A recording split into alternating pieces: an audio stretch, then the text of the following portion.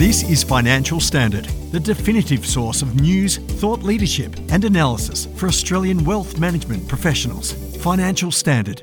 Take the lead. I'm Cassandra Baldini. This is a Financial Standard podcast. According to Rainmaker Information, a recent surge in equities should boost returns for MySuper products by 9% fiscal year 2023. Industry funds are also posting solid returns despite economic challenges and key unlisted asset write-downs. With me today to discuss the reasons behind this is Rainmaker Information Executive Director of Research, Alex Dunnin. Alex, thank you for joining me. Thanks for having me. Can you walk me through Rainmaker's findings around superannuation returns, which are likely to outdo the long-run medium? Why the bounce back? Well, let's not overthink this. Superannuation has this uncanny knack of surprising us on the upside. It just does it all the time. And what's been going on in superannuation land over the last year is the doomers got a little bit carried away yet again. They kind of confused the capital markets with the real economy. And anyone who knows anything about financial markets, which is the kinds of things that super funds and other institutional investors put their money into, they invest into financial markets. They don't invest into the real economy. So we've got to get rid of this silly idea that just because there's inflation out there, just because there's concern about a possible recession in Australia, and the more you think about this, the less likely that appears, that somehow that's going to drag down superannuation. Because what's been happening around the planet over the last year, there's been this massive surge in commodities. What does Australia export? Commodities. What's been really freaking out lots of investors? Surges in resources sector, surges in the energy sector, surges in food prices. That's a big part of the investment picture in Australia. And so while we've been so busy trying to talk ourselves into recession, talk ourselves into doom and gloom, the market started recovering towards the end of last year. And I've got to admit, I was really shocked about this because I was starting to sort of drink the doom and gloom Kool-Aid a little bit myself. And then you start to think about, wow, some of these financial year-to-date returns even a few months ago were starting to look incredibly rosy. What's the big magic factor here? June last year, all the damage happened in June last year. That month, in a single month, the share market went down by 8%.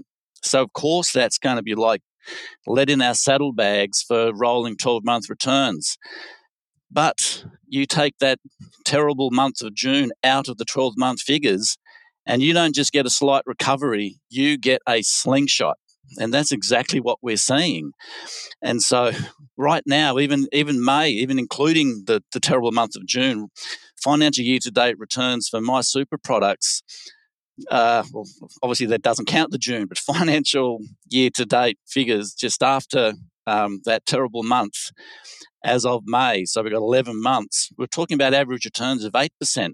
You then add to that the June equity surge across the planet, and we could be talking of average returns of 8 to 9%. And, we can debate what this forecast is, but yet again, superannuation's done its job. It just reminds us, if you're in a good fund, just kind of let the magic happen. Trust the people running your fund to do a good job. If you don't trust them, get your money out of there and give it to someone who actually knows what they're doing. But this is a fantastic story because it just surprises, it just kind of reminds us that a well-run super fund investing in the capital markets, it's just got this uncanny knack of delivering, and I just think it's such an amazing story. That's really interesting. So I guess Australia Super's default option achieved 8.22%, while CBUS 8.5%, and ahead of them both was Australian Retirement Trust returning 10% to MySuper members. I mean, did that follow the same trend in that case? Absolutely. It's great when you start to join a few dots and then reality catches up. And I kind of found that, on one hand, really unsurprising, a relief on the other hand, because we don't want to be giving people misinformation. But again, these folks are riding the capital markets, and what's happening in the markets does drive those funds. And I suppose the thing that I've just been struck by is I think we've been so busy trying to talk ourselves into a recession. Hopefully, Australia could still slow down, but the capital markets are different, and we've also got to realise the share markets have been a bit slow through this year. When I'm talking about the first half of the calendar year, but the longer term picture is actually remarkably rosy, and Yeah, but I still come back to the simple idea that super, when you let it sort of do what it's meant to do, it has this habit of looking after its members. The same thing happened after the global financial crisis. It was kind of uncanny. It only took about 2 years and super funds had recovered from that terrible event. And the same thing has happened again. And again, when the pandemic struck, we all panicked. We thought the world was about to end, and it kind of came close, actually. And then reality kind of took over, and then we all know what happened since then. But superannuation is having a nice little period now. It kind of reminds us that, on one hand, the superannuation sector is incredibly robust. We're having more money pouring into the market than ever. We've got all these efficiencies driving into the system through technology and everything else. We haven't even begun to think about how AI is going to transform this industry. You've got a regulator that seems to have renewed vigour in its step, and it's out wheeling baseball bats against super funds, particularly on greenwashing, green hushing, and everything in between. But for the incumbents, it's quite terrifying because there's so much change out there. It's massive disruption all over the place. Be that as it may, the sector's actually doing what it's meant to do. It's actually delivering returns for fund members. It's doing it more cost efficiently than ever. And we haven't even begun to see the revolution that's about to happen on that front. And I think for a lot of people in the system, this should be really encouraging, but also reminds us how volatile things are, because 2021, best year for super ever, like ever.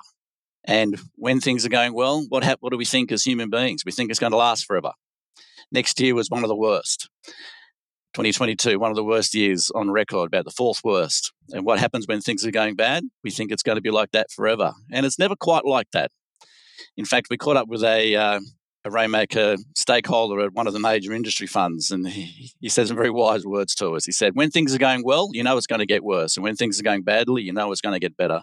And funnily enough, that's exactly what's happened. So this has been it's turning out to be a good financial year for super fund members. We haven't totally gone out of the woods, because some parts of the bond market that retirees are very exposed to, they're gently recovering, but the real story this year is equities. And because half the money in MySuper is invested into equities, it's just dragged people along. In fact, half the assets we invest into 50% of MySuper products as a sector. I'm talking about not product by product, but as a sector. 50% of the money invested into MySuper has just achieved double-digit returns. I mean, the S&P 500, we're talking about 23%. The ASX Total Return Index, we're talking 14%. I mean, that's just an incredible supercharging underneath the superannuation engine.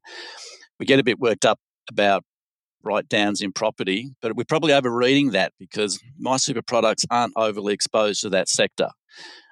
Sure, it's going to hit them, but also so much of the return from unlisted property doesn't come from the valuation. It actually comes from the income ledger. So it also shows us how there's a lot of misunderstanding and misinformation about those segments.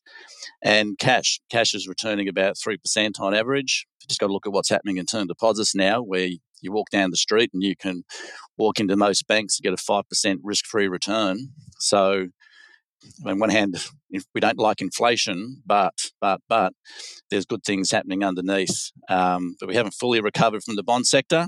We've got to wait till interest rates start to at least stabilise and come down. But once that happens, I think we're off to the races. So we can contribute these results to the equity surge, but are they big returns or kind of just expected of the super industry? I think when the US stock market returns more than 20% and when the Australian stock market returns more than 10%, they are big returns. So I think the answer is yes, funds invest in these things because they do, but those are pretty sizable returns, and that these are way above average. Now, that doesn't mean we're going to get it next year. So we'll have the boomers coming out saying, now it's going to be the end of the world.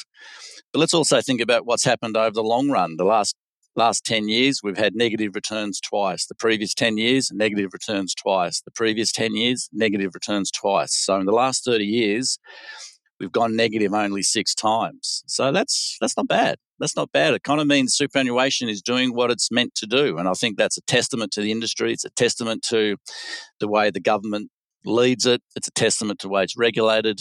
And it's also a testament to just the way people, the fiduciaries, the people running these funds, the fiduciaries, are really trying to sharpen their pencils and be as good as they can be. And I think it's really encouraging. There's also been a bit of debate over the accurate valuation of unlisted assets. And given such assets are a little unclear, how likely is it that funds are overvaluing assets and therefore seeing better returns? Like we were saying a couple of moments ago, unlisted property holdings within MySuper is actually nowhere big as we think. Or as big as we might say. So I think a few of us are getting a little bit carried away there, maybe reading a few too many headlines, not actually looking at the hard data. Some funds really like unlisted assets, but also it's been a great asset class for the superannuation sector for multi-decades. But I also think that sector is misunderstood. But the regulator's trying to tighten up the game there. There needs to be a lot more transparency in how valuations are done. But even just say it comes off 5 or 10%, well, is that going to destroy superannuation? Nothing of the sort. Nothing of the sort. We've just had returns from, the states of more than 20%. So that means index funds. I mean, probably the real victims here are going to be active managers who aren't beating their indexes, and we know that's quite a challenge for many of them. So this is probably going to encourage more people to put more money into indexing, ETFs, call it what you will. But I think this idea that unlisted property valuations is somehow going to blow up the superannuation sector, I think that's a little bit ridiculous. But we do need to understand how the valuations are done, particularly who is doing them. But it's not the super funds making up these valuations, because when super funds hold these unlisted assets, in almost the vast majority of cases, they hold it through an investment manager. So stop picking on the super funds here. You should be picking on the fund managers doing the valuations. So to me, that again highlights how that kind of investing is really misunderstood. Fair point, Alex. I mean, looking ahead and giving a bit of a macro view, do you think these positive returns, will continue over the next few years? See, you're drinking the doom Kool-Aid already. Look, my mother's a clairvoyant. So she's entitled to forecast the future. I'm not saying she's a good one, but she is one. So I like to say if anyone's got the right to talk about forecasting what might happen, it's got to be me, surely. But we're coming out of a pandemic. There's a lot of pent-up demand across the planet. We're just kind of getting over the dead weight of the pandemic.